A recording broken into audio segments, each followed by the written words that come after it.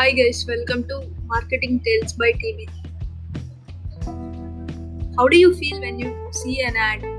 Not in TV or on billboards, but somewhere in the middle of the road or in some unique place. Yes, of course, we get surprised by seeing the unusual ad in the middle of the road. And if you really feel surprised by seeing an ad in different place where you never expected, then that's what guerrilla marketing is. Guerrilla marketing is an advertisement strategy that focuses on creating brand awareness in a unique way where customers get connected.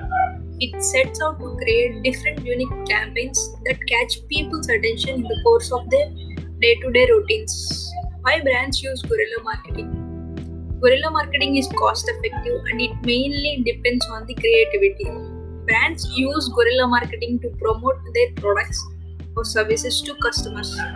For example, when we see an ad which is different, we definitely share about it with our friends. So, like that, they get the word of mouth publicity. And when we see that brand again some other time, we automatically remember that guerrilla marketing campaign and it's fixed in our subconscious mind too. Thanks for listening.